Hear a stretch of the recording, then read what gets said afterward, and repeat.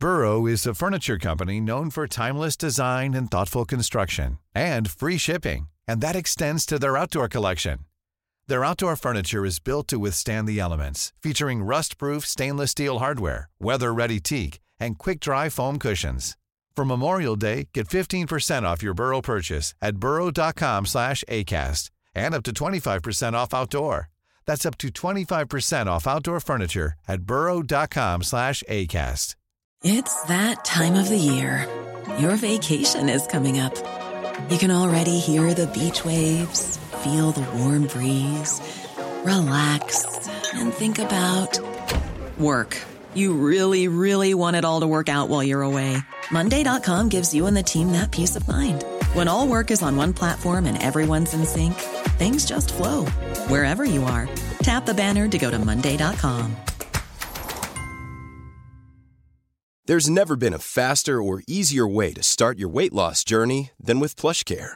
PlushCare accepts most insurance plans and gives you online access to board-certified physicians who can prescribe FDA-approved weight loss medications like Wegovy and Zepbound for those who qualify.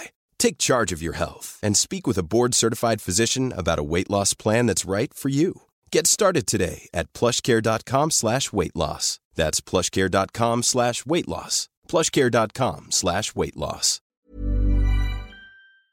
I know, it's roundabout MTJC. I'm sorry. I apologize to the listeners, whether they're in their car or in their house. It doesn't matter. I'm sorry, but here I am. All right.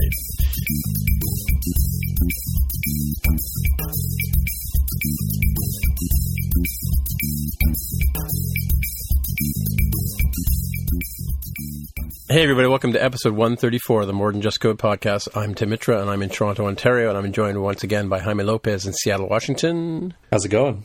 And we also have Tammy Coron from Tennessee. Hey there. Did Tim disappear? That's kind of the impression I have. I thought it was my side. I went to go check my internet and see if it was still working. It's like, yep, I can still get to youtube.com. Oh yeah, he just dropped off the call too. Yeah, he's the one who had the natural disaster this time. It seems like it alternates. Like, I've got Comcast, and it's not great. It seems to have tons of issues here in this area. Tim is on Rogers, I think, maybe Bell, and he tends to have issues too. Yeah, we have Spectrum Internet. We actually, where our house is, we're the last house in this area that is able to have high-speed cable internet. Beyond us, nobody else is able to get cable because of the location. It's all satellite. Oh, wow. Okay. Yeah, that was one of the reasons why we bought this house. We had looked at a bunch of other houses, which we really, really liked, but you couldn't get cable. So, and not cable TV, like high-speed cable internet cable. So I don't understand. Like, I thought all of my, many, many fees that I pay, for like Verizon and Comcast and all these others go towards, ensuring connectivity in rural communities. Let me tell you something. Like they're just pocketing that and shoving it in the CEO's wallet or something. They are. They don't really care because we found this one house. It was a beautiful house. It had, it just had everything. It was everything we were looking for, but it lacked high-speed internet. And at that time, we had some extra money put aside, and we approached the cable company and said, look, there are other people that live in this area that would really want cable. We'll pay for it. We'll help bring the line. They wouldn't do it. Yeah, I was complaining to Tam here about the Comcast that I tend, between the two of us, it tends to be one of us that goes out during the show. Very strange. Well, so what happened here was, I think what happened with my internet blipped because both Carol's computer and my computer kind of hung up the call. Well, I guess I'll listen to what you guys were talking about after the show afterwards. Oh, we were talking about cable. Are you both on cable? Yes. Or DSL or? Yeah, high speed. In fact, I just downgraded my cable from 100 megabits to 30, and I was really concerned about that. But right. I didn't want to pay the money anymore that we were paying for it.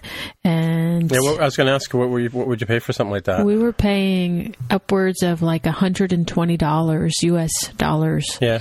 And now we pay for the 30 megabits. And again, we do not have phone or television cable. We just have the internet. We pay about $52 or so for the 30 megabits. And it's 30 up, 5 down. Or, sorry, 5 up, 30 down.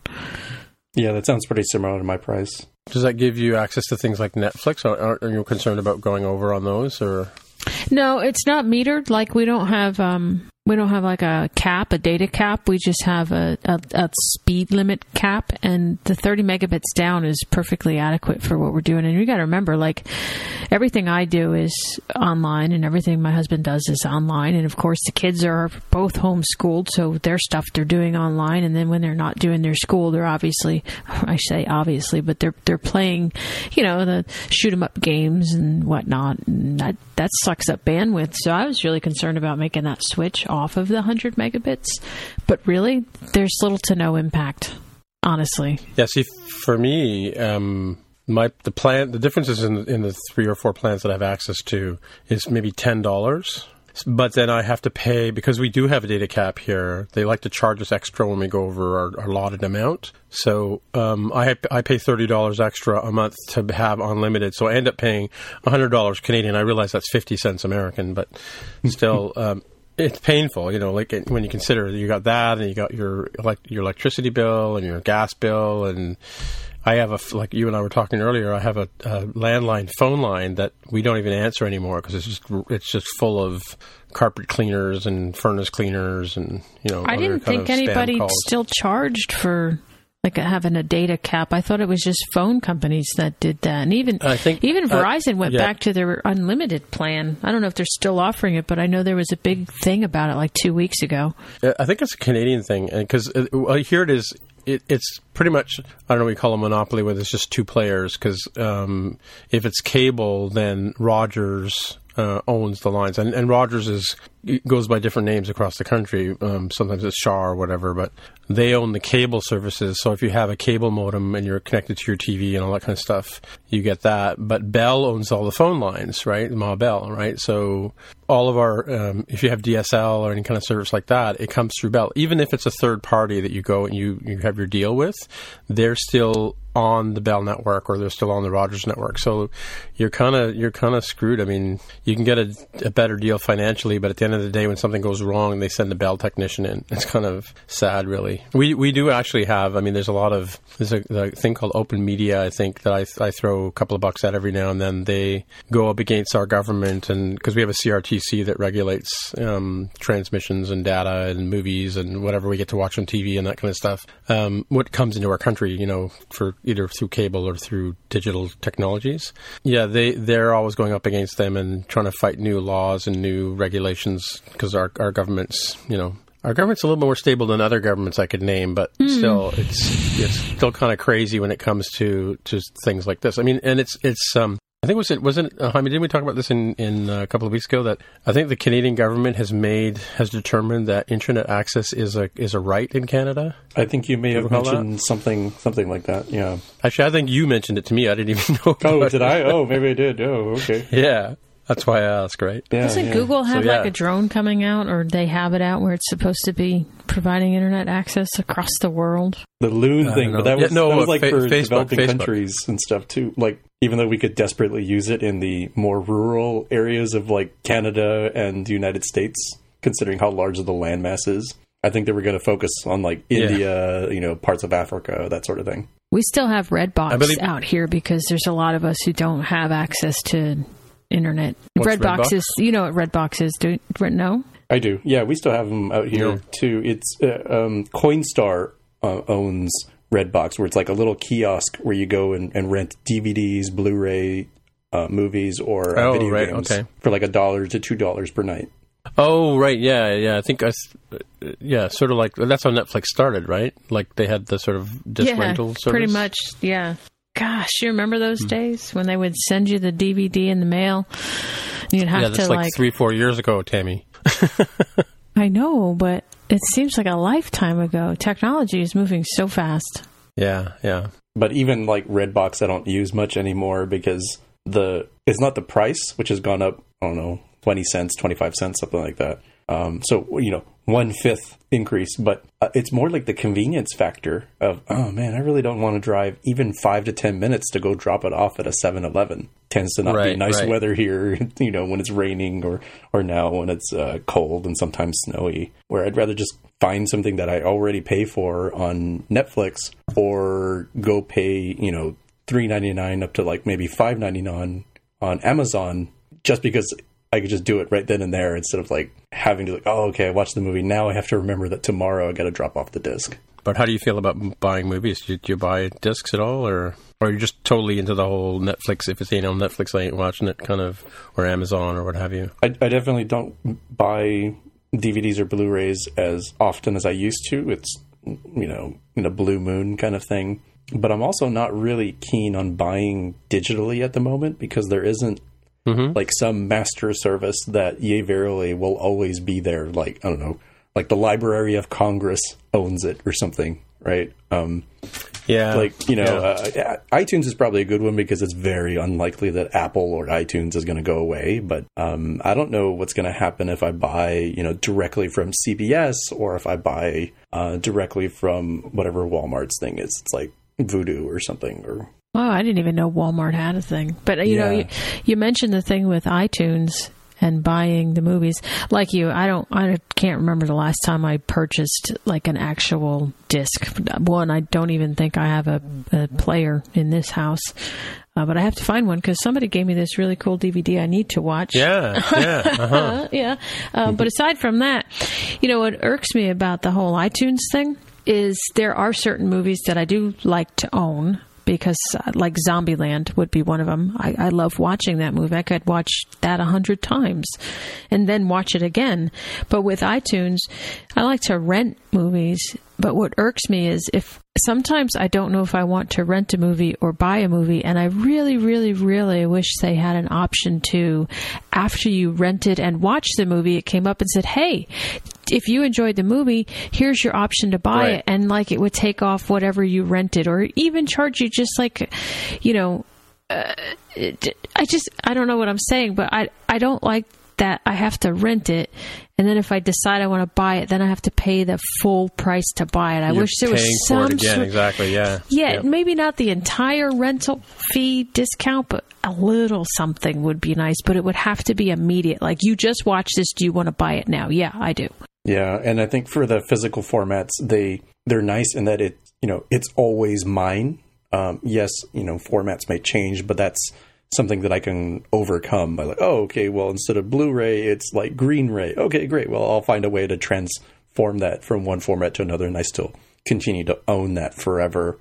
And I also have resell capability where I'm like, I really don't need these anymore. I'm going to sell these to somebody else who might want them, which is not possible at all with the digital solutions. Yeah. Right. Yeah, exactly. And you can't lend them out. Like Jonathan and I, my son, he buys a lot of discs at a discount place, like they're secondhand discs, right? And we share them back and forth, So, but yeah, like I just bought a copy of Rogue One when I went and saw the movie, even though it's not out yet. But I'll get it when it's released. I think it's releasing soon, but I can't lend it to him, right? Because it's on iTunes. Yeah, but it kind of goes back to the whole thing with the cloud services and renting your software.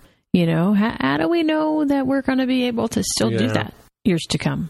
True. Or even for now, like Tim, if you decided right now, it's like, you know what, I've had it with Apple. This whole thing that happened with rollout has just caused me to change my mind. And I'm so done. I'm so like done. Full Android all the time. It's like, oh, well, good luck, because all your iTunes stuff that you bought is not available on Android. That's true. Like you're locked in. You've lost all of that media.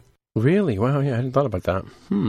With regard to having a paper book or a CD that you can hold in your hand or a DVD that you can watch, these are all good things that in the apocalypse you're going to be thankful that you have. I have a handful of music CDs, movies, and things like that just in case what hits the fan. Yeah. Of course, we probably won't have power, right? Yeah, I was going to say. Okay. Oh, by the way, I'm sure Firefly's on Netflix. It is here in Canada. Maybe I should check. Just saying. Mm-hmm. Yeah, I think so. I think it's in the rotation right now. Well, there you go. See, I have to watch it. I have to watch it. Are you going to RW DevCon? Me? Yes. Yeah. Okay, then I will make sure that I will watch at least one episode. Otherwise, you know what we're doing at RWDevCon, Tammy. I'm kind of afraid of that, so yeah. It's a Firefly marathon. Mm-hmm. Hey, look, nothing can be worse than having to cart around a pink ukulele, so as far as things go. It was purple. It was purple. It was pink. Fuchsia. All right. So, Jaime, we have some Ask MTJC to go through. We do. We have one that we didn't get to, and that was Tim Richardson, who's talking about remote working opportunities and the ability to travel the world with no return date. I'm guessing that's probably related to what does the iPhone mean to me, based on the content. Perhaps, right. Yeah. Huh. Definitely. I can definitely agree with that. I am a remote worker right now. I don't travel the world, but, do things from the comfort of my own home, and the home office is, hundreds of miles away. So I can definitely appreciate that. Yeah, and for me, like when I was working on my own business, wherever my laptop was where my business was, right? So, if I was at WWDC or whatever and clients were emailing me or what have you, as long as I had access to the internet. And a lot of times, I think I mentioned before, I use the iPad for the same sort of thing, or even my iPhone if push comes to shove. And now with things like Slack, tools like Slack, we can be like, in the case of the Ray Wenderlich Slack, we have access to our friends around the world. Like, Marin's off in Barcelona, and we have one guy in Malaysia. We have some people in Australia. We have Tammy down in Tennessee. Tammy and myself are constantly talking to each other because we're, working on Roundabout and other things as well, right? So, and then there's the whole, during the day, so it's kind of like 6 a.m, the English guys start getting up and making their tea, and then they jump on Slack, and they go quite late, actually, and then the Americans and myself jump on, and we have our chats. And so that kind of, in as much as we talked about having a job where you go to an office and you meet up with people, having Slack as a tool to work with is great, with remote working, especially for that kind of stuff. But the other bit of follow-up we have is from Adam Armstrong asking us at Ask MTJC, or hashtag Ask MTJC on Twitter, what specs or resolution should I look for in a monitor to best support simulators for Apple TV and iPad Pro development? And that's tricky. Like, I'm actually looking to upgrade my monitor, so I'm intensely curious on the answer to this question. Either of the two of you? Yeah, I think the Retina displays... I think the Retina displays are... I mean, the iPad Pro is freaking huge when you get into like 3 times the resolution. Let me just get my Xcode up here. No, it's yeah, you can't see any of it. Huh?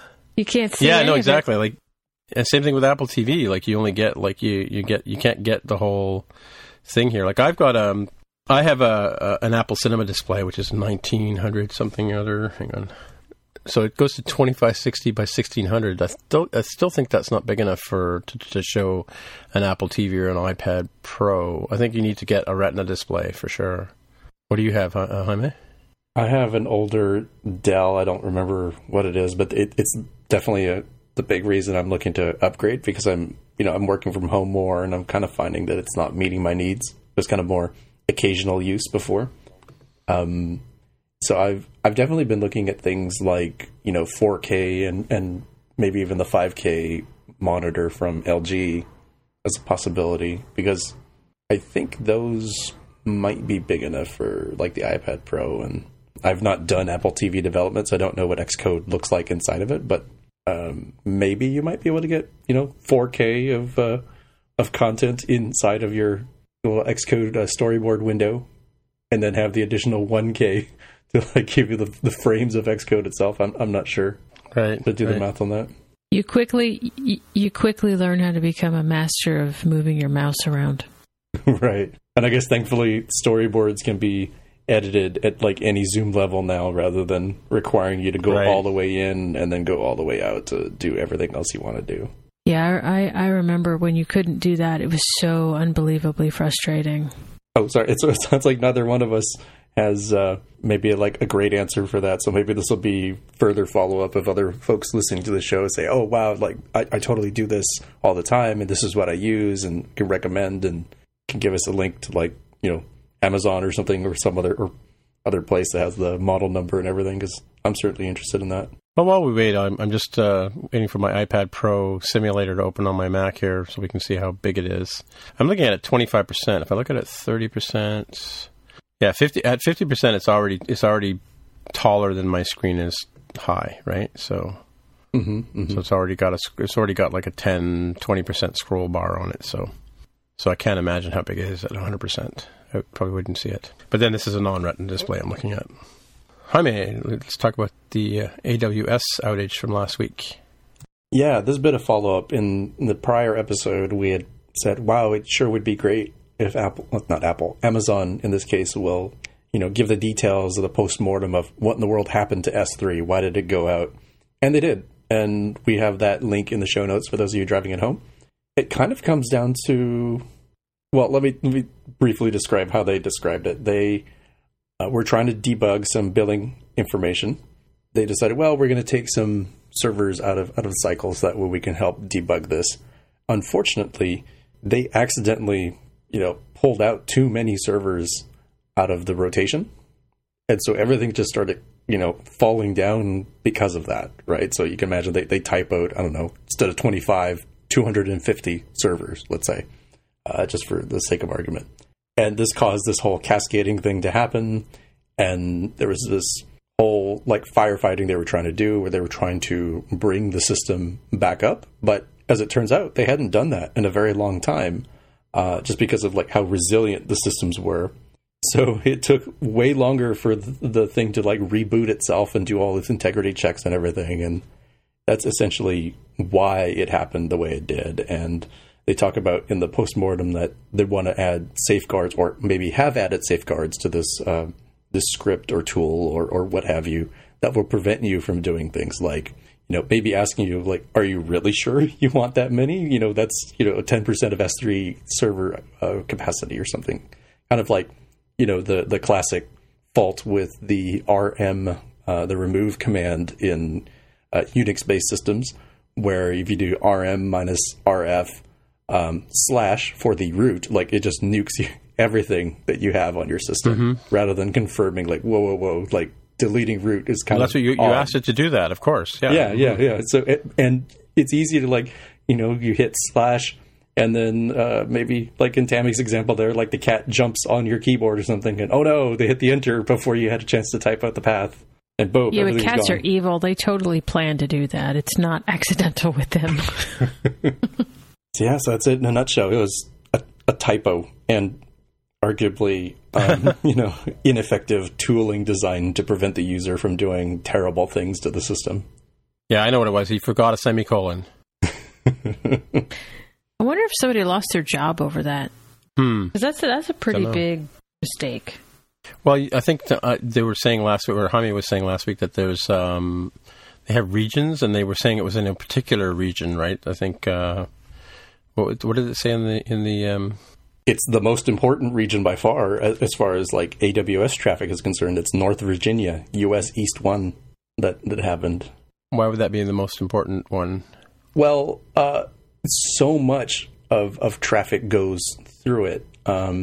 Let's say, everything from the Americas is almost certainly going through it. Maybe there's some going through, the Oregon Center or whatnot. But for a lot of historical reasons that kind of escape me, it tends to be kind of clustered around the the U.S. government site, physical. I was going to say, this is next to Washington, right? Yeah. Or in the vicinity. And when it comes to AWS functionality, it almost always starts out in North Virginia and then spreads out to the other data centers. So you'll see weird things Oregon doesn't support, feature XYZ of S3 that just came out, and it's rolling out to the other regions.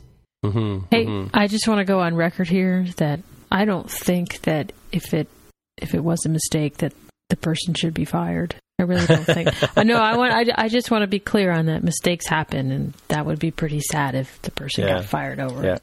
Yeah, hopefully not. It's a perfectly, reasonable mistake to happen, and in my belief, it's arguably a fault of the tooling design that it allows this sort of user mistake. Right. Yeah. And no matter how careful you are, things can happen, right? An errant press of the enter key shouldn't be enough to bring down the system like that. Unfortunately, even if they do have their job, it's right around this time is the season that Amazonians go through their, quarterly or yearly review. I forget which. So I can only imagine how that conversation with their manager went. Rather bad timing. Mm-hmm, mm-hmm. And for those of you driving at home in your cars, I was wondering last week what about S2 and S1, but it turns out that S3 is short for Simple Storage Service. So the 3 S's. It's a funny thing, though, it's one of the things I think about the internet a lot, and I don't think a lot of people really sort of think about how it's actually wired up. Especially in Canada, right? Because, I'm in Toronto, so technically I'm north of the border. And if I want to send an email to Calgary or to Vancouver, that's just to my left, So theoretically, I could just, I should be able to happily send an email across there. But what really happens is the traffic goes down towards New York and gets routed through that whole web that you just talked about, and then bounced over to Montana or even to Washington, and then back up to Calgary or Vancouver, right? So I don't think people really think about how, and again, if you think about it, we have all these rules about television and, data, and we have inspection at borders, but we really don't think about how we're all wired together on the internet, which is just one big mess of wires, right? Or services, if you will. Yeah, nobody's paying attention to where the tubes are for the most part, except maybe the EU. They tend to be really, really twitchy about making sure that data is stored for its citizens in the EU itself.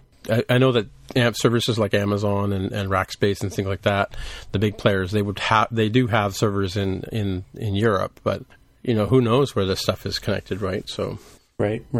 Like, is it replicated? Is it on a CDN? Is it distributed, or is that icon for your app in the App Store stored somewhere in North Virginia, right? Right. Very strange stuff. By the way, just as a sort of sidebar, I don't know I guess you guys heard about the WikiLeaks stuff that was released on the CIA just, I think, yesterday or fairly recently.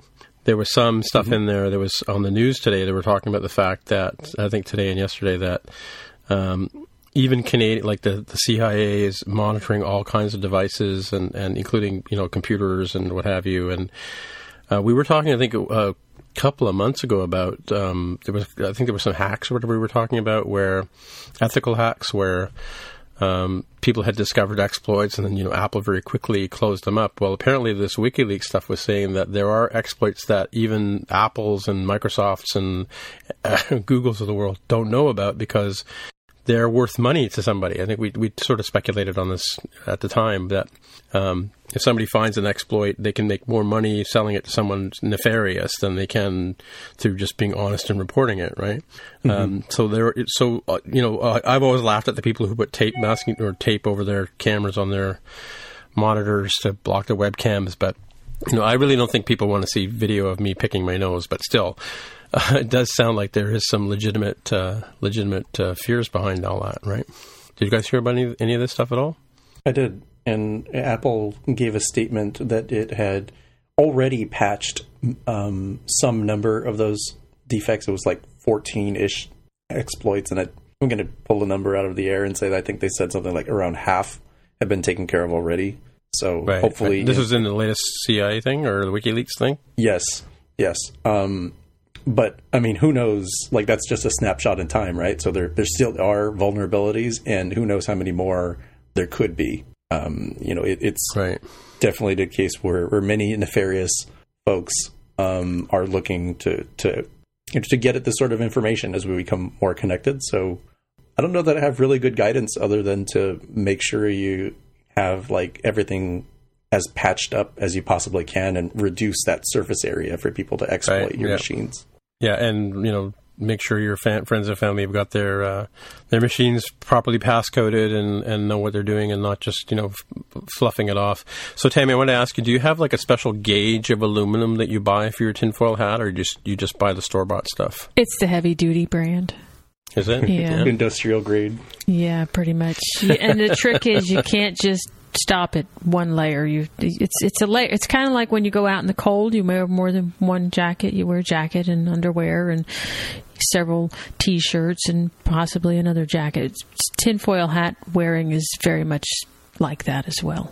Sure, and you have like your whole house is like a big Faraday cage, is it? Oh, wouldn't that be nice? I told my husband once I wanted to take and board up the windows because I feel very exposed here with all. I mean, we don't even need to use lights in this house. We have so many damn windows. And he's like, I'm not boarding up the windows. I said, but if the zombies come, he's like, no. Gonna have to, yeah. He assured me that if the zombies come, we can use the planks from the fence and we'll be fine. I said, okay, we'll go with that. I didn't see a fence when I was there. It's by the pool. Oh, right. Oh, that one. Yeah. Okay. Yeah. But back to the taping up of your monitors. Both my kids do that. Both their video cameras are taped. Really? Yeah. And I didn't even encourage that. That was all them. They have their own little stash of tinfoil, clearly. Wow. Well, it's got to be all that Mr. Robot stuff, too, I'm sure. Yep. I remember when we didn't need passwords and email. You could send email to any server you wanted. No, come on now. That's not true. When I was a network administrator back in what seems to be another lifetime, I mean, we used to have this saying that the only secure computer was one that was in a locked room, unplugged, and switched off. And even then, it wasn't secure. Someone can break the door in and go steal it. There's nothing. That's true. Nothing is sacred in this world. Nothing is private, especially with the internet. I mean, you hear these stories about people put things on there, but here's the deal. It's like I tell my kids, if something comes out of your mouth, regardless of whose ears you're trying to get it to, it's out there. Anyone can use that information for anything they want. So be very mindful in the things that you type and the things that you say and the things that you're a part of, because it's out there forever now, especially digitally. It's out there. Your social footprint, I hate to say it, but this is true. Your social footprint determines a lot in your life. I mean, look, people have had their lives destroyed because of comments that they've put on social media. And some of those comments were intentionally hurtful, and some of them were just momentary lapse of good judgment, and yet it didn't matter. It destroyed them, and it's very difficult to come back from that. Right. Yeah, I just found a link to something that says there's going to be an announcement on March sometime for Apple. Yeah, that sounds like a good segue from talking about the interconnectivity causing problems to Tim, tell us about more of these devices that we can buy to interconnect our lives. Well, not only can you get like a camera, you can get a really good one, right? So yeah, when they hack in and see you picking your nose, it'll be in like quad HD, not just plain old retina, high definition. Mm-hmm. It looks just like the man on the moon. Exactly. Yeah, so we were just, I think a friend of the show, Farley, had posted a thing about the iPad Pro 2 coming out in an announcement. The upcoming March event, they're calling it Apple Spring event, iPad Pro 2, a new iMac now. Ooh, hey, new MacBooks, and I've got a Gap commercial in my face now. Go away, Gap.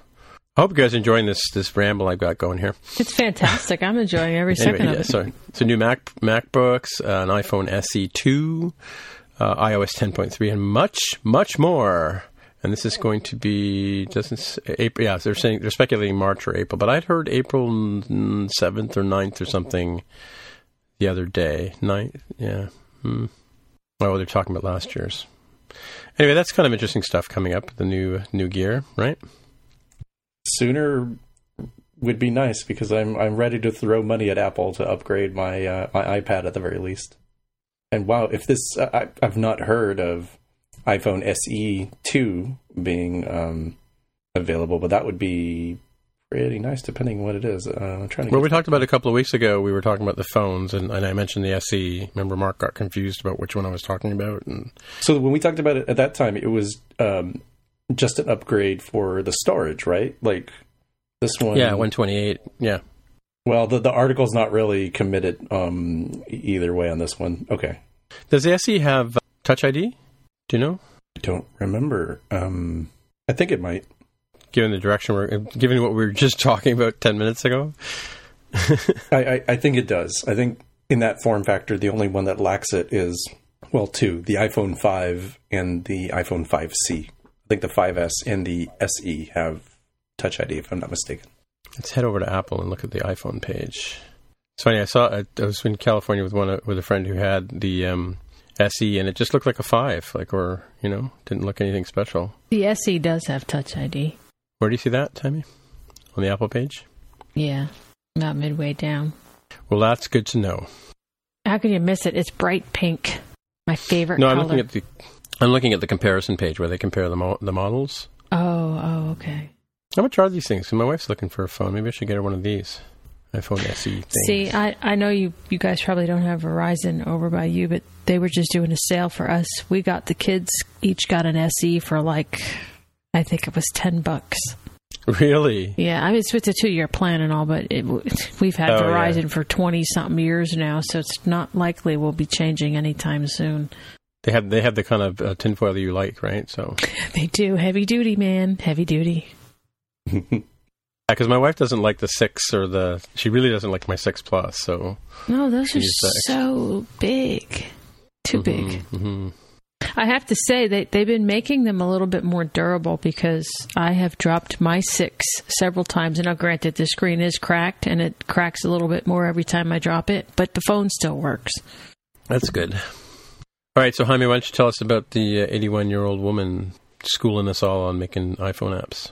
Yeah, this is a follow-up to maybe a couple different topics, none in particular, but I think it's certainly come up, several times where, people have asked us either directly on the show or maybe, on Twitter or something, or in some cases in person, is it too late for me to get into this sort of thing?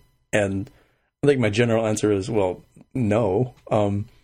This individual, Masako Wakamiya, is, as you mentioned, an 81-year-old woman who has made her first iPhone app after she only started to use computers at the age of 60.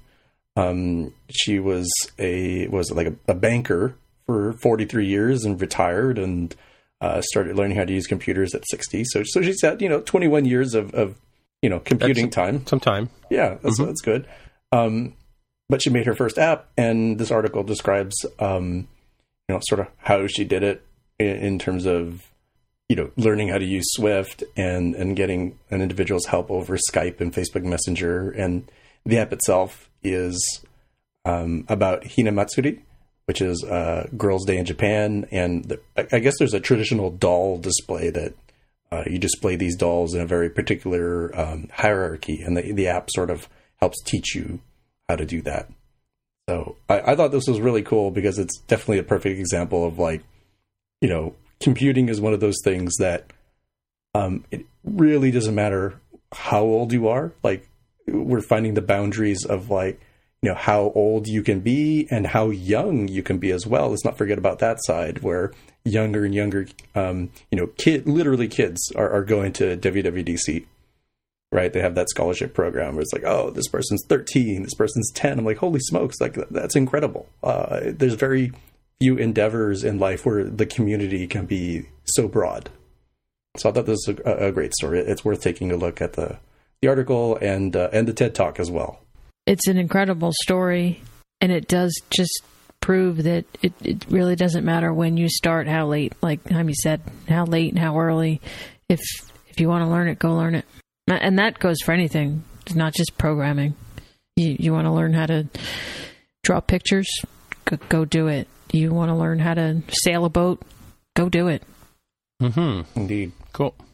Although I do think that my hopes and dreams of being a running back in the NFL are, I'm too old for that sort of thing now. Just to be quite frank, there's no running backs at my age, so I'll never be. So sad. If it makes you feel any better, I'll never be a ballerina. Carol was once. Was she? I always wanted to be and you guys are going to laugh at me, but when you're a kid, you want to be everything. And it's I want to be an astronaut, veterinarian, ballerina, doctor. Why can't I do it? Of course. Mm-hmm. Mm-hmm. Wow. Ambitious, for sure. Yes, and if you guys tell anybody I ever wanted to be a ballerina, I will smack you. I will throat punch both of you. Live on the air here, you realize, right? Oh, you know that, right? Maybe I'll have to slip you some money to have you take that out. It's on the show. It's once that's on the internet, it's forever out there. Even if we wanted to delete it, we couldn't. That's true. That's true. Come on. What little girl didn't want to be a ballerina? I actually wanted to be Dolly Parton when I was growing up. That's what I wanted to be. I wanted to be Dolly Parton. Sure. Well, there's nothing wrong with that. In fact, what Carol does is she sews ballet costumes for the Mississauga Ballet, which is a group of dancers from, I think they're 3 to 4 all the way up to like 16, 17, 18. And she does all the costumes for them. But when the little girls, the ones that are 3 or 4, they're not a ballerina until they have a tutu. And that's what Carol makes for them, right? It's little baby tutus. So maybe I can get Carol to make you a tutu. It'll fit on your over top of your hat. Yeah, and tell her to make it out of tin foil. For sure. All right, that's a keeper. Okay, you got me on the show now. It's just all hell's breaking loose. I know it's roundabout. MTJC. I'm sorry. I apologize to the listeners, whether they're in their car or in their house. It doesn't matter. I'm sorry, but here I am. All right. Okay, so let's talk about this latest news from the developer forums. Yeah, this one just came up, and it's definitely interesting. I think it could be kind of scary for folks who happen to use this tool called Rollout.io, which allows you to do all sorts of nifty live patching activity of your app. So you use their framework, and you get your app into the App Store, and then you say, hey, you know what, I actually kind of want to do something a little different. And you can, through their system, push code to the device. Apple has apparently turned its attention towards this particular topic and said, you know what, that's not cool. That violates App Store Review Guideline 2.5.2. And what we'll have in the show notes is a link to the Apple Developer Forum where this information first came up, that this individual got a message from App Review saying, like, look, your app can't link this framework because you can't do these sorts of things, right? You can't have code that passes arbitrary parameters to dynamic methods, such as DLOpen, DSIM, response to selector, perform selector, that sort of stuff. Please remove this code and resubmit your app. So it's kind of intriguing because I hope that it's really related to just this specific thing where Apple doesn't want you to be able to subsequent to App Store review be able to change your app to do let's say nefarious things is probably what they're looking for. They don't want you poking around at private APIs and stuff that they couldn't see, right? They literally could not review in your code even if they ran it through a scanner because it wasn't there until after your app went live. The way you describe it, though, it sounds like you actually totally can upload new classes and new view controllers into an app that's already been through the review process, right? I mean, I know that there's some talk about being able to add features or functionality or tweak functionality, right? And there is some ability to do that already with other apps, right? You can have features that are turned off and then you can turn them on. And I've even seen some enterprise presentations at Apple where they demonstrated that kind of stuff with tools like Jamf, the enterprise or MDM mobile device management stuff. So I've linked in here as well. I went to the Rollout site this just before the show, and they've already got a link that pops up saying, "Here's our statement about this thing," saying that Rollout is in fact safe and is secured against man-in-the-middle attacks, which is what Apple says in that particular guideline that they're concerned about, is the fact that someone could, in a sense, if you have this hook into your app, someone could theoretically get in the middle of that, right, and change the behavior of your app, right? But Rollout says it's safe, and they will they've contacted Apple already, and they will work with Apple to make sure that their product is within the guidelines.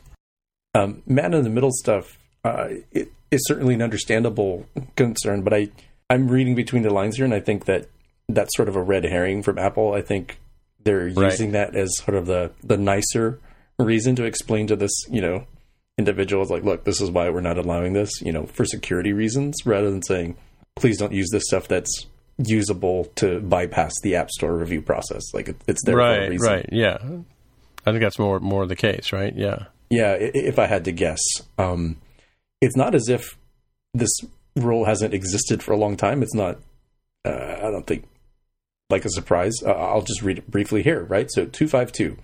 Apps should be self-contained in their bundles and may not read or write data outside the designated container area, nor may they download, install, or execute code, including other iOS, watchOS, macOS, or tvOS apps.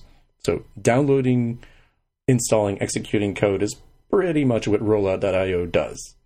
Right. So, I mean, it was always kind of a you're taking your chances sort of thing with this. And I don't know why Apple has decided to turn its attention to this, but it has. And that's something that folks should evaluate when they're, using third-party stuff. Or even if you're rolling it yourself, it's something you should consider as well. Like, how close to the edge of the guidelines are you going to get? And is it worth it to you? Microsoft's Code Push, which we'll also have linked in the notes, probably falls under this same sort of problem as well. But I'm less clear as to whether Apple has looked at that or not. Yeah, is this Code Push? Is that a works with iOS product as well, or? Let's see. Enables Cordova and React Native developers to develop mobile apps updates according to their homepage. So yeah, it definitely is iOS friendly and Android friendly for that matter. But I don't know the rules for the Play Store, but I don't think they're restrictive in that sort of way. This is on Cordova is this is iOS as well, right? Yep. Mm-hmm. Yeah, there was some speculation I heard from some people earlier today about whether React Native falls under this same sort of guideline. Not really familiar that much with React Native. That's one where you basically write with traditional web tools. Isn't that how that works? It's a JavaScript-based tool that you write, and it turns that code into like actual native code, so it performs well. I think we had mentioned it once or twice on the show before, but it's definitely like the new hotness. It's definitely one of those things I've seen a lot of buzz about because it allows you to very quickly iterate on two different platforms for sure, right? Like iOS and Android have commonality between code, but also literally allows you to iterate while you're developing because it has like live interpretation. So rather than, I made a change, let me stop the app and fire up the simulator again, you essentially just wait for the change to sort of propagate when you're writing your code. I know that like Etsy is using React Native and, not Etsy, Artsy is what it was intended to be, pardon me. And Instagram notably had a blog post at some point here talking about their use of React Native. It's unclear to me whether this will fall afoul because you don't have to use React Native in a way that would, allow you to be doing things remotely. I think you very well could because I don't see why you couldn't just download some new JavaScript and evaluate it locally to do what you want. But it's definitely something to keep your eye on. And the other thing I'm concerned about is will Apple also get really grumpy about A/B testing tools like LeanPlum or was it like Segment and a couple others that can do this sort of thing where I release one version of the code, but the version you see is different than the version I see because we're in two different groups, the A group or the B group for testing. Would Apple require us to provide, multiple logins? Like, hey, we want to see both versions. We don't want you to try tricking us of like, oh, yes, sir, there's a productivity tool. Please review it as that. And we turn on the A/B testing functionality remotely, and now it's like, a Nintendo emulator or some other sort of thing that's like totally would never be allowed in the App Store. See, this is why I don't use third-party libraries or rarely use them. For this exact reason right here. Because you don't know what they would do to your app, you mean? Or because I don't know how long I'll be able to use it. I don't know if the code is going to stay up to date and maintained, if suddenly all of a sudden it's not going to be allowed. And this is the only reason. It almost goes back to what we were talking about earlier before. How long is this going to be around for? How long am I going to have access to watch the movies that I purchased? It's kind of like the same thing. Right. Yeah, it also raises questions about Apple's review process, because they can't possibly run every single scenario in your app, because I'm sure without a full description of what the app does, they'd have to go through every scenario that you use. So they must have some way of firing up the app and looking at all the network calls it's making, and maybe what they can figure out what frameworks it's using, if it's using third-party stuff. I mean, how could they possibly review apps as quickly as they do these days, right? They must have some sort of thing, because I know even when you set up a demo account for them to use, they don't always log in with that demo account, it seems, right? True. So how could they possibly be going through? I mean, they're firing it up, seeing if it doesn't crash. They're looking for anything that's quite noticeable. Maybe there's some endpoint that rollout hits or the rollout framework hits, so that they started to look for. Maybe they found something in a previous app or whatever, and now rollout has become a target for Apple's scrutiny, right? Because as well, they do that with your binaries when you upload. Depending on what if you have all the privacy statements in your app, they're starting to catch those and flag those. As well with iOS 10, and there's a bunch of other things like that kind of stuff that if you don't have it, they catch it right at the very in the first couple of scans that they look at your app, right? So this might be a little simpleton for me to think this way, but this is how I see it. You've got several people, probably hundreds of people, who knows, doing these jobs, the job of reviewing the software. There are going to be people who follow some sort of checklist better than others.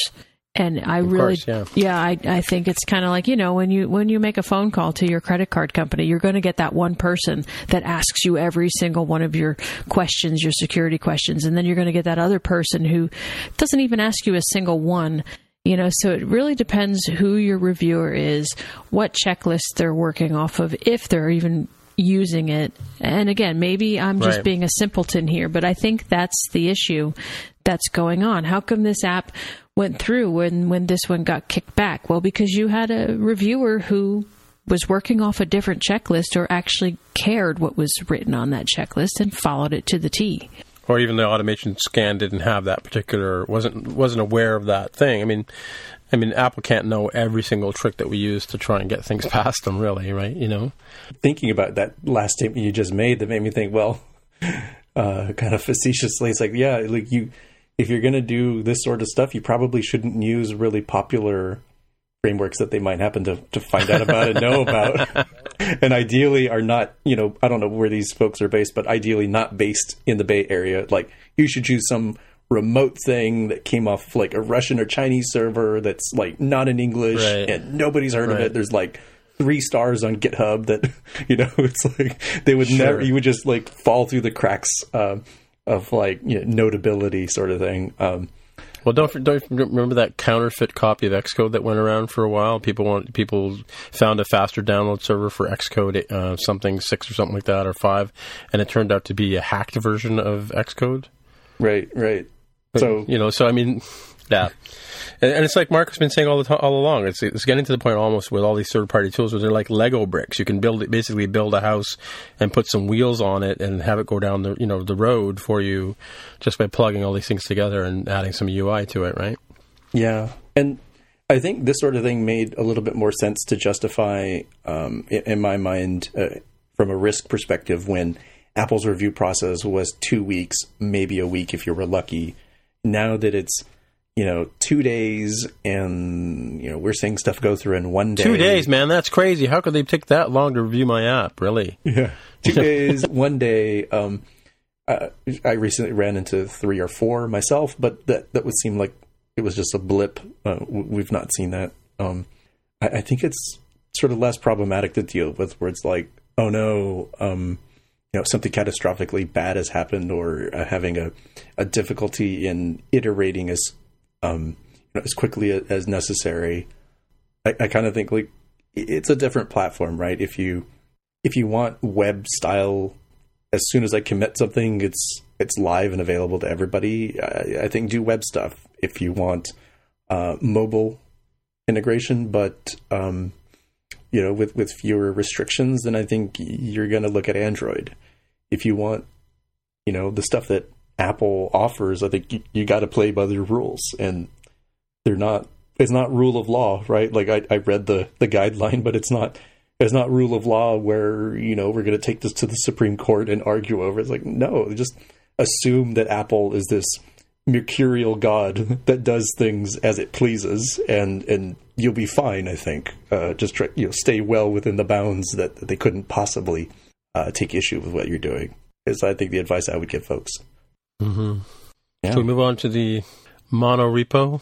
Yeah. So Tim, you'd asked me about, you've heard this term monorepo, and just today, actually, yeah. I feel like it's relatively new as a term, and if it's not, maybe it's just gone more in style. What does it mean? I don't know that term. So monorepo is like monolithic repository, or single repository for your code. So as opposed to having, let's say, multiple projects, each living in their own repository, or in the case of this blog post from Uber's engineering blog that we're going to have here, they started out with their iOS app being broken down into CocoaPod level stuff. Yes, some external stuff, but even their own internal things. They had a shared library that was a CocoaPod, and eventually they ended up building up more and more to the point where it was no longer taking seconds, it was taking minutes for their pod updates to occur. And they said, this is crazy. We're losing so much engineering productivity here. Maybe there's a better way for how we can do things. And so they revamped things to have a single mono repository that has all the code there. So they did a couple things here, which is where it gets a little difficult to sort of talk about, where they re-architected their app to break it up into smaller modules, like location services, let's say, experimentation, networking, UI type stuff, login sort of things. So they made their whole app sort of more reusable. And then they sort of broke up the whole idea of what would we do if we're going to have this single repository where, we don't want to wait for CocoaPods to do its thing to resolve these dependencies and not realize, hey, I made a code change in this one module, but it turns out that analytics is not happy with the code change that I made, and I don't realize that until I pull in the new, update from the repository. They split it up so that, and they show the folder structure here, where you have this 3-folder structure where you have apps, libraries, and vendor, just think of that as third-party tools or frameworks, as peers. And within those, they'll have, let's say the libraries, they have their utilities framework or their analytics framework. You can imagine, right? Likewise with vendor stuff, they're using a mocking service, they're using, let's say Facebook or something underneath the covers. And then on the apps level, they'll have, they have their rider app that most of us have heard about for Uber. And of course, the drivers have their own app. And as they pointed out in this blog, the reason they were able to spin up their Uber Eats app, which allows people to, use Uber to have food delivered to them, from restaurants, is because they had gone through this effort of breaking their app itself into smaller, composable, reusable components, yet at the same time, not having to worry so much about we're burning hours a day, collectively, waiting for CocoaPods to update or any other solution.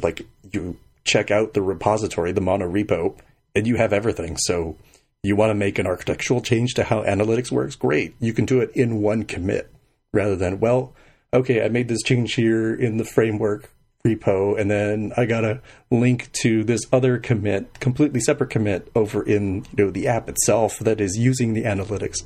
It's all there. So that's kind of where they came from with this. Interesting. Yeah, it's definitely gotten, monorepo as a style has gotten some more attention. I know Google talked recently about how their entire company has, all of Google is in one gigantic repository. Microsoft does something very, very similar with the Windows code base, and they've even developed some tools for Git itself that make it feasible to deal with these multi-gigabyte, data sets that you get from Git. So I don't know. Have either of you been in a project or a company that's used this sort of setup? Because I'll admit I've not. Like, everything has been much smaller, where we maybe had discussions about, well, we're using CocoaPods. What should we do? Should we just leave the pod file and dynamically pull things in? Should we check in the pods themselves, into our apps repository? Should we have two repositories, like one repository just for the CocoaPods, and then that's linked to from the repository for the app itself? Yeah, it's interesting how they've broken down this other diagram that's earlier in the post here, where they talk about modularizing the code base, and they break it down sort of the same way that say Apple would when they talk about how an iPhone kind of goes all together. They've got their foundation layer, and then they've got their core frameworks over top of that, and then components, and then all the way back up to the actual application itself. But I don't think I've ever worked on anything that's that sophisticated or that well engineered, to be honest with you, right? So I don't think I've worked at a team where this sort of effort would have been worth the return on investment, because the team wasn't that large. But it's worth noting here that they say that as they scaled up, they ended up with more than 150 engineers that joined their wider iOS team. And I'm assuming by wider iOS team, they mean not everybody on that list that commits code to the iOS code base is an iOS engineer full-time doing that sort of thing. But even if it was, half of those people were, back-end people or Android people or, project managers or designers or something, it would still have 75 iOS engineers poking around in this code base. And that is the point, I think, where it makes sense, is we need to break this down into modules so that, not everybody's stomping on everybody else's work. And let's go through this complicated module and structure system that makes it easier to scale up your team. Yeah, in an enterprise level app, it's exactly. There's a lot of stomping, and there's a lot of people breaking each other's code and stuff like that, and yelling and screaming, and not quite that bad, but you sort of have to coordinate the path as the product gets moved through the development cycles, right? So, and there are concurrent releases, and there are releases that are staggered over time, and larger projects are broken up into phases, and it's kind of an interesting strategy. Continuous integration is always a strategy for large companies, I think. Agreed.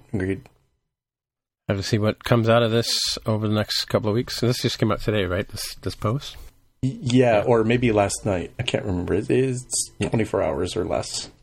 The Mono Repo. Okay. Where are we? Is that it? Are we there? I think we are. Is it soup yet? Are we there yet? Hang on a second. Siri, are we there yet? Are we there yet? We don't appear to be navigating anywhere right now. If you'd like directions, just say get directions to wherever. Get directions to wherever. I wonder how long it would take you to get there. Get directions to wherever. Wherever you are, there you are. Somebody had fun with that one, implementing that one. Wherever you are, that's what you are. All right, well, let's do some picks. How many do you have a pick? Yeah, it's kind of a strange one. It's very, very different than the normal picks. This is a article here talking about how New Zealand, specifically the tech industry in Wellington, New Zealand, is trying to recruit technical experts from around the world to join their community. They're desperate for tech talent. So desperate that they're going to bring in 100 potential recruits and invite them, for a week-long trip, for free, with the catch being that you have to show, why, you could be contributing to these various companies. They're going to have interviews all throughout. They're going to have, meetups and other sort of things to sort of sell you on the idea of living in Wellington, and also what that community and tech setup is all like. You, as of this recording, and there'll be plenty of time, you can apply and submit your resume by March 20th for the May 8th to 11th trip. And they have a kind of a nifty little YouTube video that makes it seem really kind of interesting and cool. So As with most things on this podcast, this is not legal advice or anything. So please, if it turns out that you go on this trip and they want to sell you a timeshare, or heaven forbid, you come back missing some kidneys, please don't blame us. Let the buyer beware, sort of stuff. Yeah, your mileage may vary. Exactly. Damn, son, kidneys missing? Jeez. But it does sound interesting. You know, a new life awaits you in the off-world colonies. Yeah, I mean, would you be interested in this sort of thing? Like, let's say, disregard, current employer status and sort of stuff. Let's say you were in between, right? And let's say, disregard issues with, moving family and that sort of stuff. So let's assume you have a pretty good situation where you're okay with moving to other parts of the world. Would you take them up on this sort of career trip? Is this an effective way to try to draw talent? I'm going to say yes, and the only reason I'm going to say yes is because Tim and I just talked to somebody who went to New Zealand and got for a week and ended up staying for, what was it, a decade or two? So 10 years, yeah. Yeah, so for a decade, because it was so beautiful and wonderful. Or that maybe she was in prison. I don't know. I don't remember. No, I'm just kidding. But she said it was absolutely... You have to wait for the episode to come out. Yeah. Yeah. No, she said it was absolutely beautiful. And based on that conversation that Tim and I just had with her not more than 2 hours ago, my answer would be yes. Yeah, it's where the Lord of the Rings took place, right? Yeah, that's where they did the filming. Yeah, exactly. New Zealand. I don't know if it was in Wellington, but I'm sure you could get your way over there if you wanted to see the Hobbit holes. Yeah, for sure. No, I think it's definitely it's very intriguing. But you're exactly right. I mean, for me, there's a couple of familial reasons why I don't really take Silicon Valley seriously. But not to say that I wouldn't if an offer came my way. But same thing with this. It is intriguing, but the issue here, of course, you have to prove that you're to win this trip, if you will, or it's basically a week of interviews, right? But in order to get on the selected users or selected travelers, you have to prove that you're willing, able to actually move to New Zealand and work there, right? Yeah, I mean, unless you're talking about remote opportunities. Remote would be nice. Then you go visit the home office every once in a while. That'd be pretty cool. It says here, right. Software developer, creative director, product manager, analyst, or digital strategist.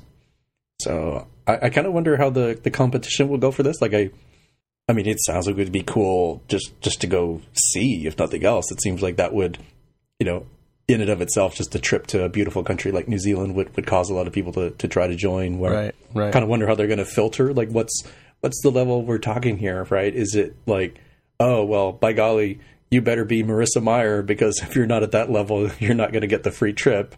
Or could you be, let's say like my level, pretty good, not bad at his job, but not necessarily, the most notable person, right? It's kind of a pretty good, everyday average Joe developer, maybe. Right. I don't know. I do think it is probably worth the investment for them, because you think about paying for the airplane tickets.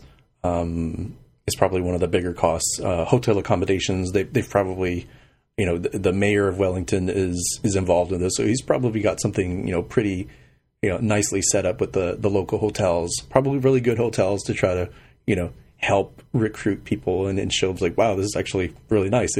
It's not just, green hills and sheep. There's like this whole urban community that you can be in if you want. So being there, able to kickstart, I don't know what they would call, they usually say Silicon something, right? Like Silicon Beach is the Los Angeles area, Silicon Alley is New York. Mm-hmm. Everybody try to be like the next Silicon Valley. Whatever Silicon New Zealand turns out to be, you could be at the beginning of that. And so maybe you might end up being, a rather big fish in a currently small pond, but then it might grow more and more from that, and maybe they do become a place that draws a lot of tech talent. I don't know. It feels like it's worth the investment to me if I was like the mayor of Wellington. Like, this seems like a really good way to draw people that from areas that may not have necessarily considered it before. Certainly everybody knows about, some of the big tech hubs like Silicon Valley itself and so on and so forth.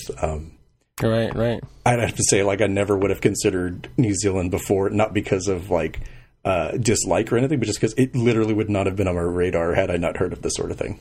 How did you find out about it? I saw this somewhere on Twitter. People were tweeting about it, wondering if it was real or not, and it seems legit. But again, kidneys, so be careful. Yeah. Mind your kidneys. Yep, exactly. All right, Tammy, do you have a pick? I do. My pick is Moho. It's animation software from Smith Micro. Mm-hmm. What can you tell us about it? I can tell you that when I first started using it, which it's been a little while now, maybe a little over a month or so, and it's using it, learning everything I can about it, reading manuals, the whole nine. What I can tell you about is when I first started using it, I spent the first 2 hours complaining about, this is terrible, how am I going to figure this out? This doesn't feel at all intuitive. What was I thinking? Why would I do this? Why wouldn't I use something else? Straight 2 hours of really complaining about it. And then I took a breather and I went back at it an hour later and started to really take the time to learn about the different tools and why they react the way they do, and did several projects as far as, not like big projects, but animated a character that I had laying around, created a new character, and then took that into animation and took that into adding bones and structures and things like that. And I'm in love with it now. It may not seem intuitive at first, but when you start to understand why some of the decisions were made for it to behave the way that it does, you understand how it's able to be so powerful. So what I'm doing now with Moho is working on a secret project using Moho for a particular game development project that I can't tell anybody about just yet, but soon, very soon. And then I'm putting together a course for Day of the Indie on the introduction to Moho, which will be available next week. Mm-hmm. Mm-hmm. So did you start with a trial version of it, or did you just dive right in with both feet? I love Smith Micro products. I have Clip Studio, which is my go-to tool for drawing. So I'm no stranger to that. Motion Artist, I'm not quite as happy with that just because it doesn't really support Retina. So the menus are a little fuzzy on a Retina device. But aside from that, I just went right in. They have two versions. They have a Pro version, which is what I use. It's a little pricey. It's $3.99, although I think I got it when it was on sale, so I only paid $2.50 for it. And they run sales all the time. But they also have a debut version, which is really inexpensive. I think it's $39 or something.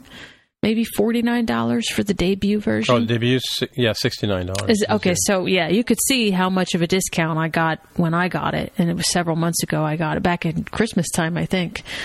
So I guess I've been playing with it for a longer while than I even realized. Anyway, so I definitely recommend it. You can do so much in it. You can do.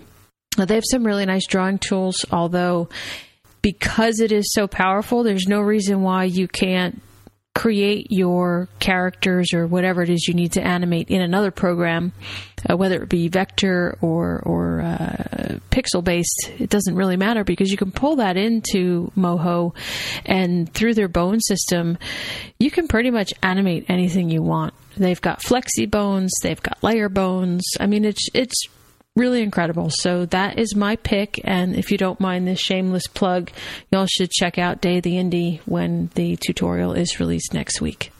Bones as a virtual bones as a rigging system is pretty common for animating 3D as far as my limited familiarity goes. Is it common for 2D animation to have bone systems like Moho has here? The short answer to that question is no. The long answer is yes, because that's where the industry is moving towards. So you're finding more and more. And in fact, the bones in Moho is relatively new. I don't exactly know when they added it. It might have just been in this version in 12. I could be wrong about that. I haven't done 100% research on that, but I know it is relatively new addition to this software. And you're seeing more and more 2D software either make a better bone system than they currently have or add a bone system to what they didn't have before. Oh, interesting. That's not to mean like, okay, so there's a lot of talk within the community because this is a 2D animation tool. However, it is powerful enough that you could do a full turnaround and essentially get a 3D, like I would say like a 3D space in a 2D world, if that makes sense. Now, granted, if you're going to be doing a lot of turnarounds and things like that, you're better off doing that in a 3D modeling software.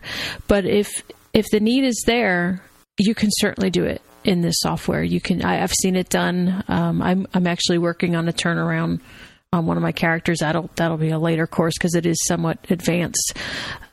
So yeah. Again, you're going to get it. And Smith Micro, look, they are no stranger to this. Even with their Clip Studio, when I first started using that, I'm telling you, I'm like right on target with a 2-hour bitch session about their software, their interface, because it's like, oh my gosh, what were they thinking when they did this? And then you have to, well, for me, I have to step back and think to myself, wait a second. Let me come to this without any preconceived notions of how things should be. And when I do that, it's like a whole new world opens up and I can see why they do it the way they do it. And you get around that quirky interface where you're like, that doesn't make sense, because it does. It absolutely does. And Clip Studio was that way and Moho is that way. And I could probably save myself 2 hours worth of trouble if I would just remember that when I first go into one of their products. Mm-hmm. What's your pick, Tim? Well, so I have a couple of picks here, and one of them is kind of, it should actually be follow-up, actually, and it's something I heard about through a couple of friends on the Ray Renner group. Cesare posted it yesterday, and Maren actually knows Marco, or knows of Marco, the guy who wrote this thing, but it's a product called Creo from Creo Labs, and what it is it looks like a prototyping tool for app development, but apparently it claims to be, it's in beta right now, and it says that basically you download the app. It's like an IDE, and but it's designed to be a sort of very graphic tool. So if you're sort of more of an artist type or what have you, you can create a prototype app, and you can actually download it onto a device and play it like Briefs used to do, kind of thing in the past, right? I think I mentioned, back when we first started this podcast, and even before that my guess is that at some point a company like Adobe will come out with App Creator 1.0, and it'll be like a Photoshop or an Illustrator type experience where you'll be able to author apps right inside an environment, and they do everything for you. And that's sort of where I think this Creo app is trying to go. I downloaded it yesterday to take it out for test drive, and there's a couple of quick videos. So I was able to create a split view controller app and add 4 different tabs to it. Play it on an iPhone 6 device and get, the split screen view that you get on an iPhone 6 Plus, and very quickly change the background color of the views and that kind of stuff. Things that would normally, in a matter of minutes, I did what it would probably take me like an hour to do in Xcode. I haven't really got into sort of, there's I want to say REST capabilities. I don't know if it's REST per se. There's database activities you can add in there. There's charting. One thing that I have to be honest about, there's a pie chart you can drag on out of their sort of object library, and immediately it's buggy. Like it doesn't render correctly, which I find comical for beta software. But so you can't reproduce what they show you in the video on your device. But it's kind of a cool little authoring tool, and I think this is sort of the writing on the wall as far as creating simple apps is going to become the domain of simple apps, simple applications like these, sort of like what I call the Adobe App Studio 1.0 kind of thing, right? Have you guys looked at this? I know you and Greg were chatting about it earlier today, Jaime. Yeah, I mean, I've not tried this tool, but it looks pretty compelling if it can do, even 75% of what it claims to do, because it sort of bridges that gap where there are some apps that are so simple that they're really not much beyond like the prototyping, where right now it's sort of like, well, you have your options of using something like InVision or Origami or many other prototyping tools that are more sort of designer centric, where they come up with something that's more than just flat screenshots to get the point across. They're adding animation, they're adding tabbability, the ability to use multi-gestures. And then there's also the other side where it's like, well, it might be just faster to do something like with storyboards, right, at the very least, and throw something together in real code. If this bridges that gap, I think it could be pretty powerful for, like, think about all of these different kind of situations where you might want an app, but not necessarily want to go through all the rigor of, like, having a monorepo with, 20 some modules sort of thing. It's like, look, I really just want this app for, like, my conference, this small conference, or I want an app for, my restaurant loyalty program or something. The stuff that, to be fair, like, it has been sort of like some bread and butter sort of stuff for, consulting type development, especially for smaller shops. So that is the one downside, right? Like, this is powerful. This is great. Admittedly, it does make it so that there's hypothetically less interest in paying for regular software development services. But I think what it does is it means we move up the stack. So instead of doing, yet another, restaurant menu app, you can focus on other things and really hone your skills for that. And from the business side, I could definitely see a lot of, people who are trying to get their startup off the ground, where they're looking for that initial seed funding to be able to hire, actual software developers. I've certainly counseled a few in my day where I said, I don't think it's worth the money to pay me what I would want to charge you for even the most basic of apps, right? We've talked about that on the show before. Yeah. Where it's not $30, it's not $500, it's thousands of dollars to make it worth my time and effort. Whereas it's like, well, if you don't have that money and you're trying to get something in front of a potential investor, using a tool like this might be the way to go, where it is an actual legitimate app, and it's not going to do much beyond the bounds of what's available. And even as this grows, those boundaries are still going to be there. But it might get you over that next hump of like, wow, yeah, we did get the funding, so now we are going to go from just functioning prototype to real legitimate app that someday may be a monorepo with 40 repository modules, right? Right. Well, what's interesting, it's actually got UIKit. It sits on top of UIKit, so you can have access to all the sort of UI button, UI label, navigation controllers, progress views, segmented controls, all that kind of stuff, as well as some of the template apps. And it's got a bunch of functions already built in, augmented reality, address book, calendars in here, data sets, it's got MySQL integration, it's got SQLite integration, it's got HTTP client requests as well. So it covers off a lot of bases. It's interesting to see. Like, I'm always curious about these tools. Like, if you start with this tool, are you stuck with it, or does it actually create something that you can actually then go in and edit and modify in a proper Xcode, right? So, or are you stuck in this sort of pseudo world of Cordovas and stuff, right? Tammy, any experience with these sort of things? No, but I think I have someone who would be interested in using it. Cool. Yeah. What was the name of it again? Creo. Creo. Okay. So it's at creolabs.com. My second pick is actually a prototyping tool, which when I was researching this tool earlier today, poking around on things, I came across this on Twitter called Kite, and the name of the website is kiteapp.co, and it's another drag and drop IDE where you can basically build prototype apps and control animations and things like that, and has a rather compelling video too. It's just another prototyping tool, $99. I'm not sure if this is the one that I remember Joe Shaplinsky on release notes about a few months ago was talking about a friend who was working on a prototyping app, and this was, I think this may be the app that he was talking about. I'm just trying to find out through the release show notes, if this was the one, in fact. So maybe, Joe, if you're listening, you can let us know. But this is a rather interesting tool. There's a really compelling video on how you can quickly throw together a prototype app, and as well, if you're in the sort of on the design side of more than just code, as opposed to the coding side, right?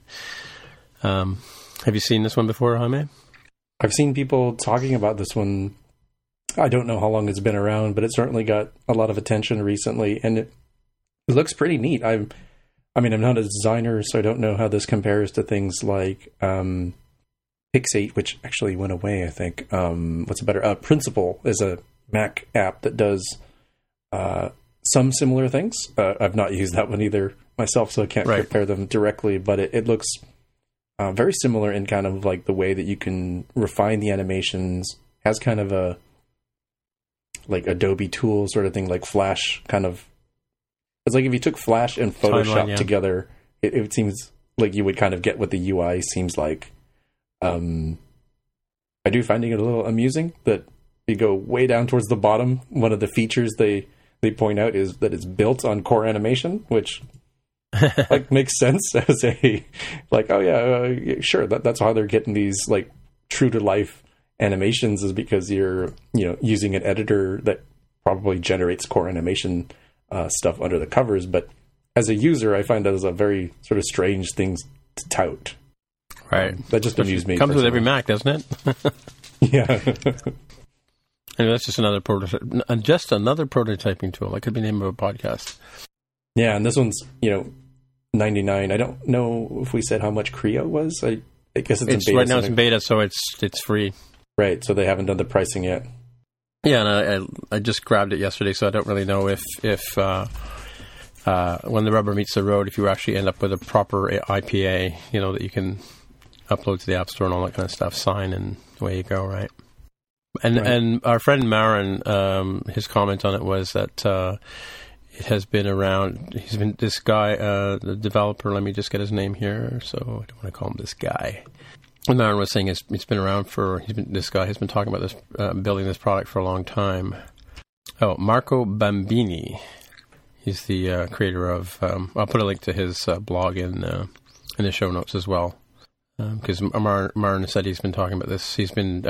You're somewhere out there in Europe and been talking about this app for a while. So, but I mean, it's been in beta for the last year or so, and if according to his blog, he's going to have regular releases. So we'll see. It hasn't really had much movement since December, so we'll see when the next beta will be out.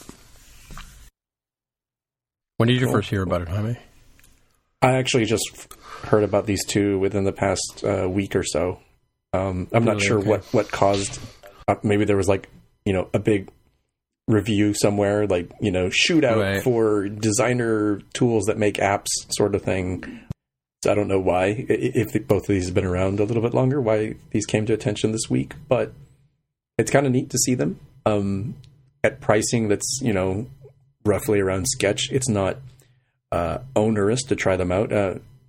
I don't know what the deal is with Creo, if they still have availability for the beta, but Kite has a free trial that you can try out, so you can even see if it even does what you want it to do before really investing into it. So that's kind of nice.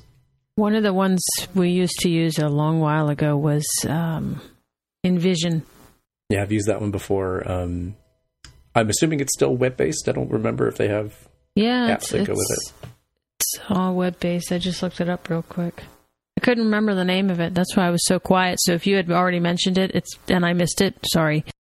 I remember that InVision started out fairly focused on just the prototyping itself, but over the past few years, they've really added the more cross-team collaboration thing where you can add revisions and notes and comments from different people to say, well, I think this should do that, or what if we went with this flow instead?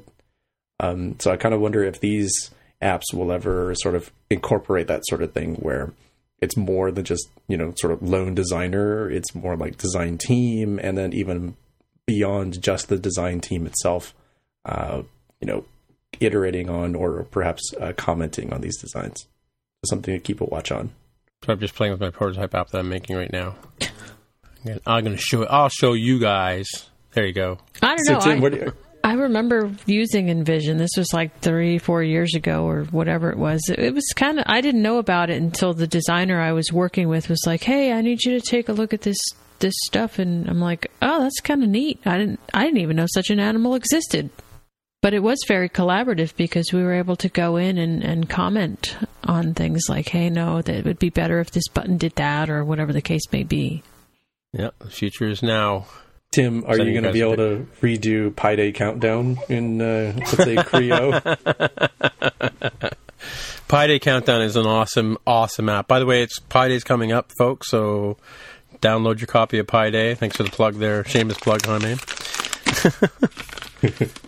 Yeah, it's next week, I think, Pi Day, right? I just sent you guys a picture of what I just did. What do you think? Oh, I see. Okay. So... You're a superstar. Look at that. I know, eh? I did that I did that last night, actually, but... You're such a cheater. No, but I just put the web view on there. I'm working really hard over here. Oh, yeah, it took me all I just put the web view in and... Yeah, that's the secret to doing these sorts of demos. Like, we used to call it Martha Stewarding because when you watch Martha Stewart's show, she doesn't... Like, yes, she shows you how to make the cake, but then she already has one that's ready to go. She pulls it out of the oven, so you're not just sitting there waiting around for an hour or two. Oh, my goodness, that's how I make dinner around here. That's how it's done now, folks. All right, kids, so if, Jaime, if people want to find you on the interwebs, where would they go? They would go to Twitter because I am at Dev of the Hair. All right, and Tammy, where people find you? I'm also on Twitter at Paradox927. All right, and what's the name of your new website? dayoftheindie.com for anyone who is looking for basically anything and everything about the gaming industry, how to make them, how to design them, how to play them. Mm-hmm. Come join us. We just started. Do you teach physics? We teach physics. Not that kind of physics. No, I mean game physics and stuff. Everything. We are a one-stop shop. I don't know if you guys know Chris Language. I know you two do, but to the listeners out there, he is the brains behind the 3D Apple games by Tutorials. And he and I decided to get together and create this resource for our community that has basically, like I said, everything about gaming, how to make them, how to design them, reviews on the different tools available, reviews on different games that we might be playing or that other people are playing. So we do hope that you come and stop by and understand that we are new. We're doing everything we can to get content up there quickly, but also with, we don't just want to throw anything up there. It's not about just being a content shop. It's about really putting the time and effort into figuring out what the community needs and wants as far as game development and design. So yeah, please join us. Join us. Join us, you will. Join us. All right, and as I said at the top of the show, I'm Tim Mitra, and I'm TIMMITRA on the Twitter machine, and that's the best way to get a hold of me. And so I guess we'll see you guys next week, and say goodbye. Bye. Goodbye. You've just experienced the More Than Just Code podcast. If you want to find out more about the show, you can visit the More Than Just Code website at mtjc.fm. There you'll find a summary and show notes of each episode. We list links to the items that we talk about on the show, picks for the episode, as well as links to the apps on the App Store. If you like the podcast, please leave a comment on the website and write a review on iTunes. If you're listening on Overcast, go ahead and press the recommend button. It really helps others find out about the show. You can also follow the show on Twitter at MTJC_podcast. If you'd like to support the show, you can pledge any amount on patreon.com/MTJC. Thanks again for listening.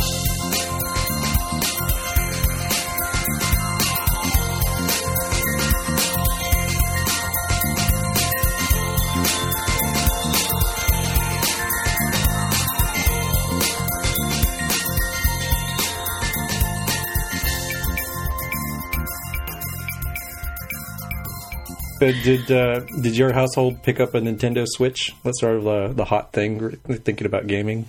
No, but it's funny that you mentioned that because I was I didn't even know. Oh, I actually ventured out of my house today, which is curiously odd for me. But on the way back, I was thinking, I should really look into this Nintendo Switch because I'm starting to hear some really good things about it. Yeah, it did really well. Nintendo said that this sold the most in the first couple days out of any console, including their sort of record-smashing Nintendo Wii. So I think that's a positive sign. Yeah. So are you going to be getting one? I've been going back and forth on this. I think I might wait until Mario Odyssey is available. I think if I was to get one right now, it definitely would get Zelda Breath of the Wild. But there's some more interesting DLC that's going to come out in the summertime-ish. So it might be kind of nice to, I think Mario's coming out for holiday season. Go pick up a Nintendo Switch, get Mario, get Zelda. They're all patched up and everything, so I can, have maybe the most ultimate experience with each of these. That'll be fun. You know what I discovered today, and I can't tell you because I'm on a different computer, so I can't even tell you the link. But so, do you remember the old DOS games, right? In the old Windows games, and you'd have to, if you wanted to play them now, you'd have to go get like something like DOSBox or some sort of emulator to put on the machine. Well, I just discovered today that you don't actually have to do that. They've got DOS in a browser window. And I even think that's like the website address. I had no idea that existed. I was so thrilled. I was playing a game today that I can't tell you about, but I'll tell you later. How do you load games into it then? Do you have to like upload them or whatever? Or? No. They have this huge listing of games available to play. And I chose the one I wanted to play because I've been thinking about it for a very long time. And and then it was funny because I was actually talking with Chris while I was messing around with it. I'm like, oh my gosh, I can't believe I forgot how to play this game. It's such an easy game too. I'm like, what were the controls? But man, games were like, they had substance back then. They don't feel like that now. I kind of wonder how the younger kids, like grandchildren and stuff, will react to these games because, so like nowadays, Dark Souls, that series is renowned for being, fiendishly difficult and intentionally so. Like it's designed around that, and the fans love that. But back in those days, every game was Dark Souls. Like every game was like, trying to make it worth your money. You couldn't just beat it in a weekend sort of thing. You had to get really, really good at it, or you had to figure out the one obscure trick to get past a certain level. I kind of wonder how culturally, modern video game players react to this sort of thing. So what platform is Dark Souls on? I think it's on probably all of them. I can't remember. I don't think it's exclusive either one. I think it's a PlayStation 4 and Xbox One. I don't think the Wii has ever had any of the Dark Souls series. Maybe the Nintendo Switch will get it, but hard to say. So you know what I got today? It only took 30 years.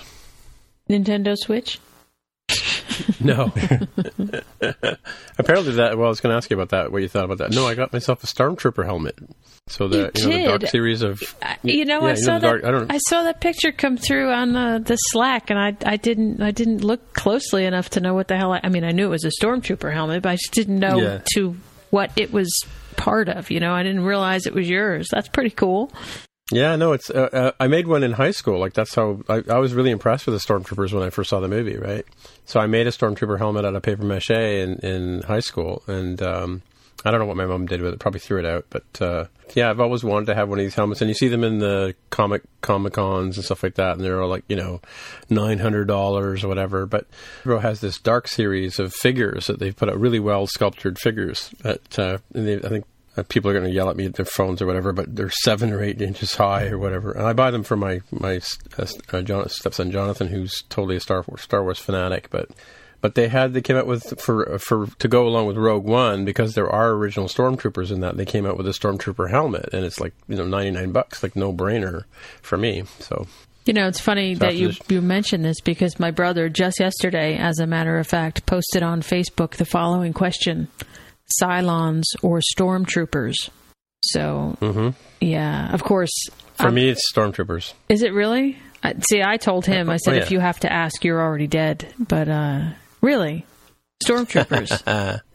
Well, which Cylons, though? Are you talking about the first generation or the second generation? He was not specific. He just said... It's tricky. Yeah, it's kind of like fast walkers or slow walkers. Zombies. Right. And can they float? Tim. Oh, my gosh. I actually got... Oh, you'd be so proud of me. I watched... No. Yes. I watched 2, 3 maybe episodes of the second season of Fear the Walking Dead. Oh, yeah, and you saw them floating in the water, right? I did, and my husband was so funny because I'm screaming at the television.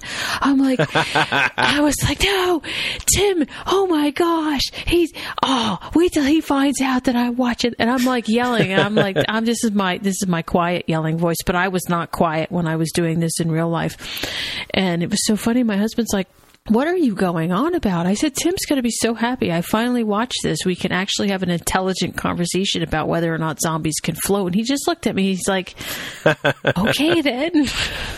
Yeah, so what is the consensus there? Because I think I, at first blush, fall on the side of they probably can float because they have all sorts of gases stuck inside of them. Exactly. Thank you very much, Mr. Lopez. Yes, they still have body fat that hasn't, decayed. Like, I'm sure if they decay to a certain point where the gases escape the gut or they lose enough fat, then they'll sink to the bottom probably. They would, I don't know. They would not. They would just sort of like disintegrate. And so I don't, you've listened to Roundabout before, have you, Jaime?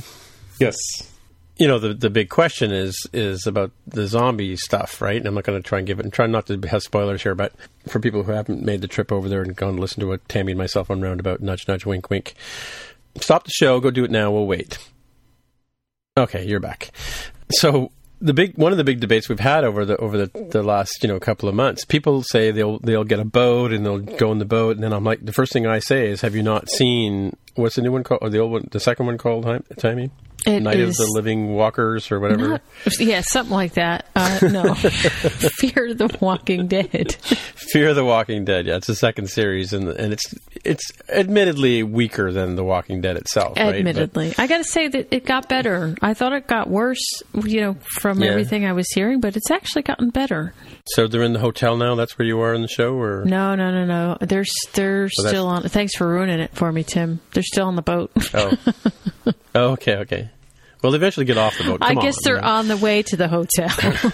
But my point was that's totally plausible, because when a person dies and falls into water, the first thing that happens is they sink. But after 24 hours, as you said, Jaime, the gases start to separate out of their bodies and they float back up to the surface.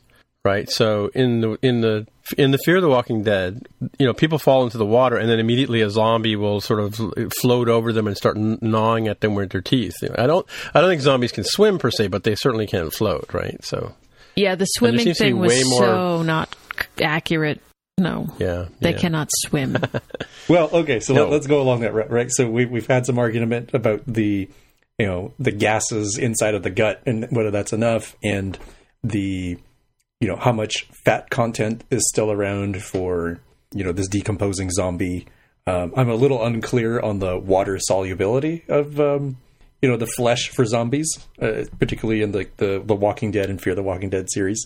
There are other zombie series where the zombie retains some primitive nature of what they used to be when they were alive. If Michael Phelps, Olympic gold medalist, becomes a zombie, can he swim? Can zombie Phelps swim? That's a good question. Do you retain any of your abilities when you're a zombie from your previous life? Even if it's just like, primitive locomotion, he's not really thinking about it, but he just, he's doing the butterfly. And he's it's muscle making memory, his way right? to you. Right, exactly. That's you've put an interesting spin on it. If any of this goes into the show, I have to apologize again to the listeners, because you guys have me on this show now, and I just completely derailed it from any normal More Than Just Code podcast. I apologize. Well, this is the more than just code part. Oh, this is more than just code for sure.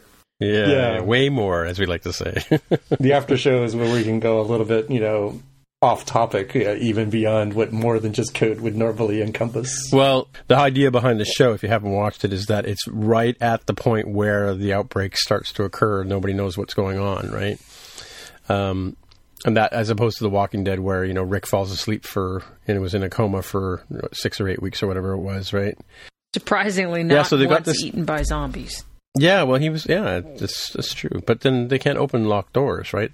We've established that as zombie canon, right? Can't open locked doors, but they can float and swim. That's for sure. Do you know what I have started watching? Ash versus the Evil Dead. Now, I don't know if you guys remember Evil Dead from the 80s. There's 4 movies, which I didn't realize that there were 4 movies. But Bruce... Really? I only knew there was 1. 4? Yeah, I thought there was 3. So Evil Dead... Return of the Evil Dead? I wonder if they're counting the remake of the Evil Dead in that 4. Oh, okay, because Army of Darkness was the last one I remember before the reboot that you just mentioned. Yeah, that's right. Yeah, so I wonder if that's what they're doing. They're counting that. And in fact, I have to get off of the line here in a minute, because that's what we're going to do tonight is watch the Evil Dead. Mm-hmm. So which is the first movie? Evil Dead. That's the one. Evil Dead, okay. In a cabin. Okay. So I don't know if were you at 360i, Dave? I think it was the first one I was at. I don't know if I met you at the second one. Him, yeah. The first. Yeah, no, you've never been there. The first one could require getting on a plane. The first one I went to, there was a guy, I've forgotten his name, Colin something or other. He did a talk on good app design, or good app experience based on Evil Dead, on the whole Evil Dead thing about having a chainsaw on your arm, and that was the basis of his talk was good app design was basically like the experience of the Evil Dead. That actually does sound familiar. I think I might have seen that one. I think so. Yeah. That might have been the one when we met. Yeah. Sounds fascinating. Mm-hmm. Hey, it's Paige DeSorbo from Giggly Squad. High quality fashion without the price tag. Say hello to Quince. I'm snagging high-end essentials like cozy cashmere sweaters, sleek leather jackets, fine jewelry, and so much more. With Quince being 50 to 80% less than similar brands. And they partner with factories that prioritize safe, ethical, and responsible manufacturing. I love that. Luxury quality within reach. Go to quince.com/style to get free shipping and 365-day returns on your next order. Quince.com/style. Imagine the softest sheets you've ever felt. Now imagine them getting even softer over time. That's what you'll feel with Boll & Branch's organic cotton sheets. In a recent customer survey, 96% replied that Boll & Branch sheets get softer with every wash. Start getting your best night's sleep in these sheets that get softer and softer for years to come. Try their sheets with a 30-night guarantee. Plus, get 15% off your first order at bollandbranch.com. Code BUTTERY. Exclusions apply. See site for details.